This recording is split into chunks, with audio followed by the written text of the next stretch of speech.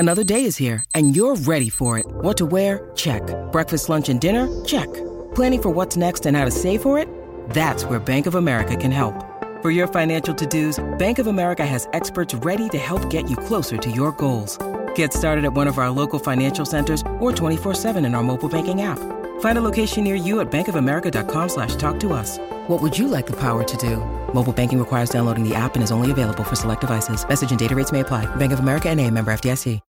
When you need mealtime inspiration, it's worth shopping Kroger, where you'll find over 30,000 mouth-watering choices that excite your inner foodie. And no matter what tasty choice you make, you'll enjoy our everyday low prices, plus extra ways to save, like digital coupons worth over $600 each week. You can also save up to $1 off per gallon at the pump with fuel points. More savings and more inspiring flavors make shopping Kroger worth it every time. Kroger, fresh for everyone. Fuel restrictions apply. Well, hello and welcome to Steelers Postgame on DK Pittsburgh Sports Podcasting Network. I'm Dan Kovacevic, he's Eddie Provident, he's Chris Halleck, and we are in this place. Wonderful Cleveland. And it didn't go well for the football team tonight, to say the least. And is there one area that you'd focus on out of it? I'm going to harp on the same thing we harped on last week. What's that? Quarterback play. Listen, he was 8 and 9 in the first half, but not a single one of those 9 passes went to the middle of the field. Only a handful of them went downfield. Even on the play that George Pickens made, he had a wide receiver wide open down the middle of the field. At some point in time, you have to utilize that he did, third. though. In fairness, yeah. Eddie, I mean, he went to the middle of the field at the very end. And I understand coverage in the first half. No. I'm talking about at the end of the game. Yeah, but that's a desperation. The Browns are in a different type of defense and everything else here. Pat Freiermuth told me just now in the room that he felt at least encouraged by that. That felt more like his type of offense. You know what I mean? Yeah. What about you? What would you pick? Weighted downs. Mike Tomlin puts a lot of emphasis on weighted downs. The Steelers were 1 for 9. One of 9 on third down. Can't happen. The Browns. Not for the second half. No, for the whole game. Yeah, the whole game. And then the Browns converted 3 of 4 fourth downs. They couldn't stop Nick Chubb. Choosing one thing is impossible. There was just a lot. Couldn't stop Nick Chubb is an understatement. Well, actually, if we had Mike Tomlin on, all he would talk about is Nick Chubb. We asked other questions. I asked other questions about stopping this or stopping that or doing this or doing that, and he kept coming back with Nick Chubb. Someone even asked about David Njoku, who I thought might have been the best player on the field for either team, the Cleveland tight end. And he said he heard us, but not like Chubb did. So that tells me that this is a head coach who is frustrated, and legitimately so, rightly so, with his defense being unable to stop the run. And what's concerning is that was the problem last year. Remember Minneapolis. Remember problem. Seattle. They were 32nd in the league. It's a big problem. It was a huge problem last year, and it doesn't look like the highest paid defense in the NFL has figured this out. This is just a defense without its best player, and he just is that. I'm sorry, one player can't make that much of a difference. Especially on an outside linebacker.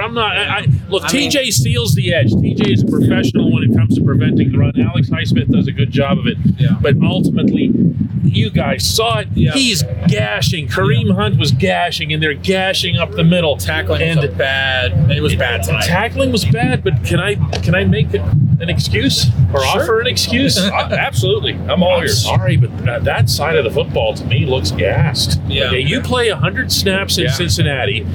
You have another game at home right after that against New England, which also presented the Steelers with rushing challenge and gained 124 yards. Yep.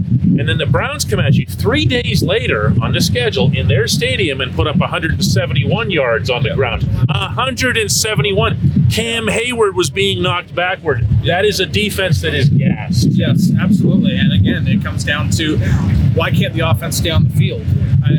1 of 9 on third down, that's a major problem. They've talked about needing to be better on third downs. They were kind of better last week, but they're right back to not being able to convert again. And again, that comes back to... Chris, you brought something up to me while we were waiting in the locker room. Yeah. The Steelers averaged 4.7 yards per carry on the ground.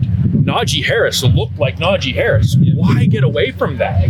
the game was close. Why get away from that game plan? The offensive line actually looked good tonight. It was in the run. They scored 14 points in the first half. They looked dynamic. And then it all opened up because they ran the football. They ran the football well, and it wasn't just Najee, like you said. It was also the O-line.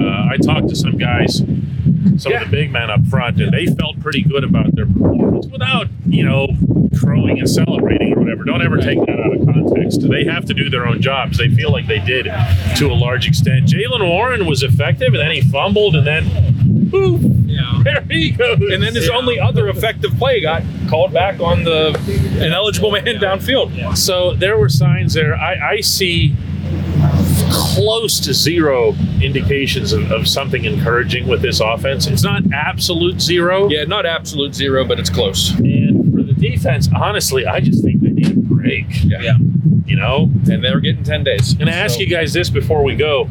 Is there a chance that this is just a mediocre to below average football team?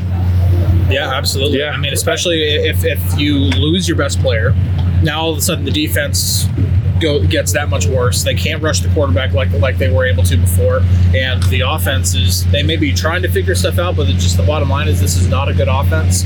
And if you can't score points in today's NFL, you're not going to. Maybe I'm being the eternal optimist here, but I want to see them with a break. Like you said, this defense was gassed. They don't have T.J. Watt. I don't think losing T.J. Watt brings them down this much. I think this was a bad showing, except that the numbers support that it does. That's I think that sometimes too. Yeah. But now they're 0-5 in games games that he doesn't start. Yeah. They give up an average of an additional touchdown per game. They get no takeaways. Yeah. And let's face it. Look, it's hard to measure what someone like that does for everyone else on the defense because he's coming in there. I like to think of it like the Bud Dupree effect when Bud was here.